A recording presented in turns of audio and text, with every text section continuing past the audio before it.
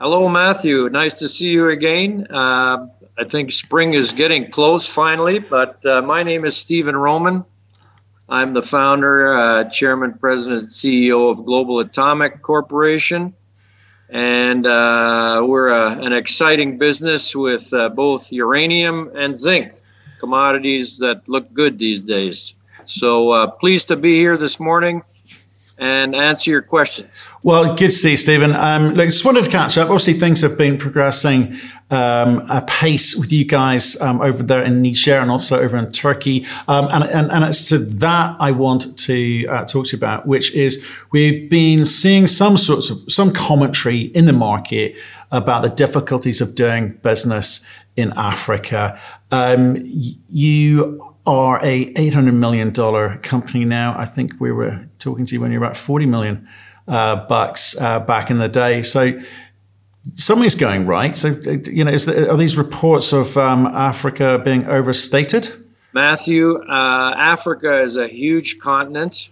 It's produced a wide variety of minerals from various countries over decades, and that's not going to stop. So in Niger, particularly where we are currently, and I've worked in many African countries in mining and oil and gas, we've had successful projects in a number of African countries. We entered Niger in 2005. We've got a project there that is the largest, highest grade uranium deposit on the whole continent, not just Africa, not just Niger, sorry. And the government is hugely supportive. This commodity, uranium, was the main revenue generator for the entire country. So 70% of its revenue over the years has been coming from uranium mining. They're very supportive of uranium mining. They're a country that's aligned with the West. They have a good mineral code there, fair taxation. And that's why we went there. They were opening the country for new foreign investment in 2005. We went through historical records. We picked areas that looked prospective. And in 2010, we made a huge discovery there. These are elephant-sized deposits. They're very excited. We got our mining permit in 3 months after we made our submission to the government. And we're going to be one of the first new uranium mines on the African continent getting out of the block and starting production in January of 2025. It's very exciting for both our company, our shareholders, but also for the country. So there are two major mines, Somaire and Cominac, that were operated by the government of France through their company Areva, which is now called Orano Mining. They were running those two mines for 50 years. They were developed in 1970, 71. Cominac just shut down after 50 years of mining in March of last year. And now the government, of course, they're really pushing us to get our mine up and running so that we can hire a lot of those people that were let go when that mine was exhausted. So a 50-year mine life, that's what we're targeting here at the DASA project. It's high grade. We've completed a bankable feasibility study. We're now in the construction phase. So we released the other day our first blast video. I think a lot of people have seen that. We're excavating now the box cut. We're going to start underground in April by collaring the portal and getting underground. So we think Africa is a great place to do business. They're very supportive. There's been countries, there's, 76 countries in Africa. Some of them have been less supportive. Some companies have had the government want larger pieces of the pie. In Niger, we haven't had that experience. Orano has not had that experience. It's been steady state production there for many, many decades. So as far as you're concerned, it's investable. Investors should not shy away from projects or companies which are in Africa. Obviously, Niger is very specifically saying they are supportive of you and what you're trying to do. in terms of allowing you to do business? Is it any different from doing business anywhere else in the world, in all of the other countries that you have worked in? Well, just to finish off on Niger, they're now oil and gas producers. They're gold producers. They are uranium producers. And compared to other countries I've worked in, of course, I've worked a lot in Canada and in the Athabasca Basin. The big issue there, some fantastic deposits, there's no doubt about it, but permitting timelines are very, very long, very long. We had one project at Denison that was called Midwest. It took us 30 years to permit that operation to start mining, if you can believe it. I mean, that's 3 decades. Typically, they're at least a decade, maybe 15 years to permit there. So I don't know when those fantastic deposits will come on stream, but compared to that, working in Niger is a piece of cake. Okay, and I don't want to debate them or us. I think all of the above is required. It's just a question. No, listen, Matt. I mean, the market needs all the uranium that is currently been discovered out there and more. So we're all on the same team. We do want to support each other and have these projects reach the stage where they can get into production and fuel a green power solution, nuclear power. I think everybody's now bought into the fact that this has got to provide a good base load. And we need all these deposits. We need the Canadian deposits, American deposits, the African deposits, Australian. But it's a matter of when do they come on stream and what's the timing of that production. So this is important. This is important for us. And, you know, we've been in the country 17 years now, and we've developed this project over a period of very bad uranium markets subsequent to Fukushima. But we knew we had a tiger by the tail. And there's just nothing like the Dasa project in Africa. I mean, this is a standout project. Okay, so what I'm hearing is we need all of the above. It's just a question of the order of play. So your project is one of the nearest to production projects. I think there's a couple of others in Africa too. And what he's saying, investors should be looking more at projects like yours for now, and then look at I think from an investor's point of view, you've got to have some diversification in your uranium portfolio. So for instance, myself, I own some Cameco, I own some NextGen, I own Global Atomic. So, you know, every project has its own merits, and you know, you have to have a balanced portfolio. But for an African project, of course, there's a number of them.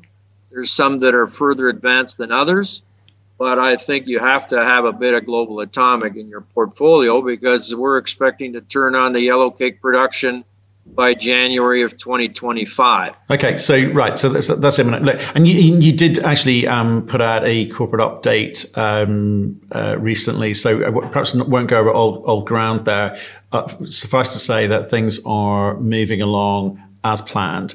I do want to talk about Turkey just a little bit in terms of how is that, because you're coming up to an imminent period of having the ability to having paid down the debt and actually it being a contribution towards your bottom line soon. Are we going to see that in 2023? Yes. So what we did, we had basically all the debt paid off at the end of 2021. We decided to use some of that cash to acquire raw materials, basically that we need for our operation there. We don't know about supply chain issues and all of the nonsense going on, as everybody's aware now. So best for us to be secure. So we did that. We deferred final payment of the debt until the end of Q1 this year. So we should be pretty much paid out in the next month or so. We do get our management fees and sales commissions every month, and then once a year we have a dividend distribution to the partners, ourselves and Befesa. So we announced a long time ago that those distributions would start again in 2023, and we're on schedule for that. Okay, well, let's talk about the markets, if you don't mind, because like I say, you put out a corporate update. Like everyone knows kind of where you're at. You've been quite good at talking to the marketplace. I want to talk about some of the things that perhaps don't get the light shone on them with it, which is obviously recent events, Russia, Ukraine, the relationship between Kazakhstan and Russia. People are a little bit suspect as to who's pulling the strings there. Kazatomprom, 25% of the world's production on its own, let alone its joint venture start production too. Where do you think that is going to go in terms of that narrative? Not necessarily the uranium, but the narrative, because Kazatomprom supplies into the US, or supplies US with some of its needs. It supplies into the West. Do you think we're going to get this kind of bifurcated market where we're seeing a Russia-Chinese consortium versus the rest of the world? I mean, what does the market look like to you? That's a complex question. Geopolitically, I think it's fairly obvious that the Russians and the Chinese are fairly aligned in their thinking, and they're working together. Kazakhstan, of course, when they ran into troubles, they asked the Russians to come in with their troops to quell any sort of uprisings there. So one has to wonder a little bit about where their alignment is. So as far as utilities out there right now, I think, if I were utilities, I'd want to start hedging my bets a little bit and getting a little bit nervous about securing supply. A lot of them only have 2 or 3 years of stockpile on board. I think I'd be pushing that out to 5 or 10 years and really getting into the market again. They've really been sitting on the sidelines for a long time and sort of doing little bits and pieces to pick up a few pounds here and there.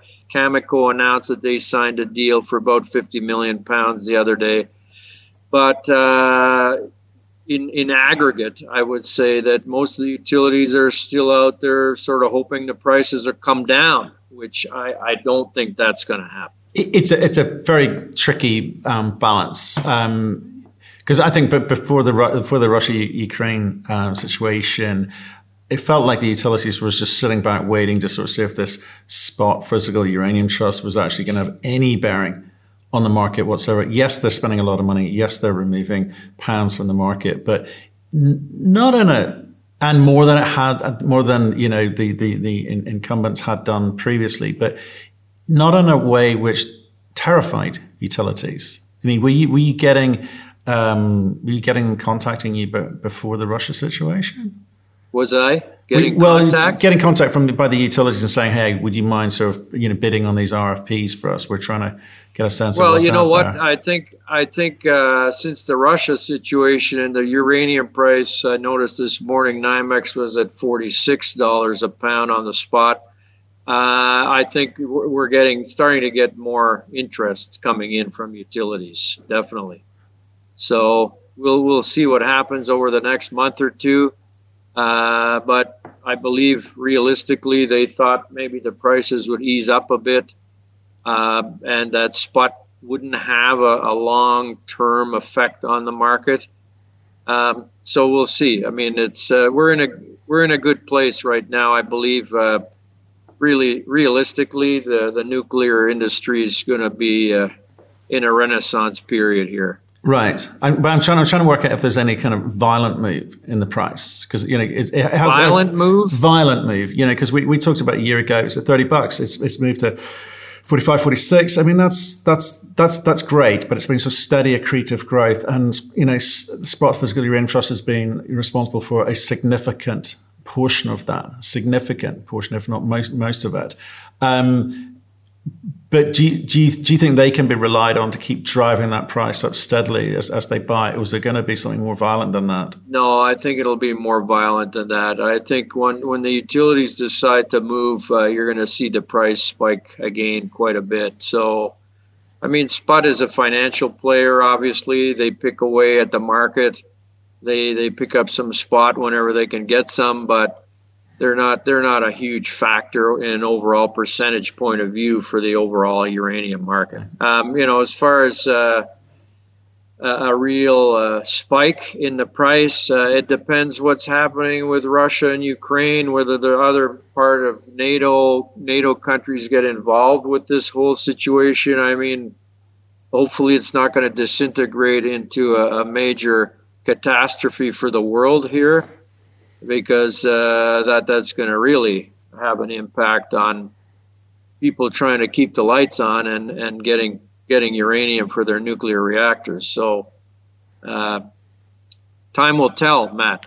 I guess that's the other thing. Obviously, in terms of energy security, do you think, when you talk about Renaissance, do you think that that energy security issues, which are highlighted by the fact that the Russians can turn off the Nord Stream 1 and Nord Stream 2 is not going to get off the ground, that gas looks like it's going to stop going west and start going east now. That's problematic. But there's a gap between countries agreeing to nuclear as the solution. Of the EU taxonomy recently suggests that they are at least on board with nuclear as a green energy. But the infrastructure required is billions of dollars. It takes time. There's a lot of processes to go through. So between now and then, do you think that energy prices will come under pressure? And how do the governments respond to that? Well, the governments with nuclear reactors are going to be sitting in pretty good shape. The ones like Germany that decide to shut them all down are going to be reliant on France to supply all their power, or they're going to start burning a lot of coal. There's some countries that are definitely much better placed than others. The ones that don't have nuclear power will end up buying power from a neighboring country and trying to suffice without a lot of Russian gas coming in. It's a dilemma, I would say, for a lot of countries in Europe. Because they become reliant on Russian gas. They totally are, and I think that's been all the more apparent recently. Which kind of begs the question. So coming back to the Africa components, Africa's always been the playground for the Chinese in terms of acquisitions and so forth. Not least of all Niger in all of this.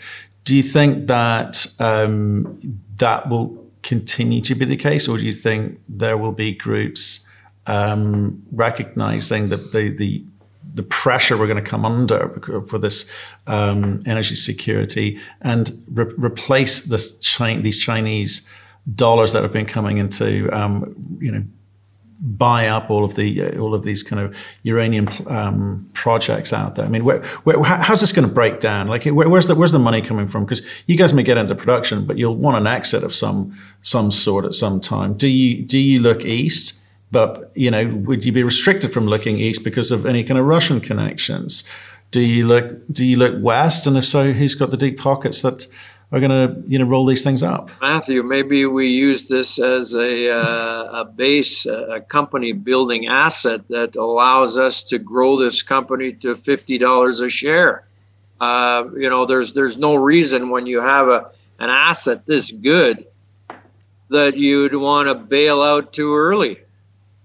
Clearly, there's a lot of interest from various countries now that have had discussions with us about a corporate sort of deal, but it's way too early. And I think just like any other big company that used to be a small company, Teck is a good example, and Canadian company trading at $48 a share right now. They started as a little small discovery of a copper project in Ontario and grew this asset into a major worldwide company. Well, there's no reason why Global Atomic can't do the same thing with the asset that we have.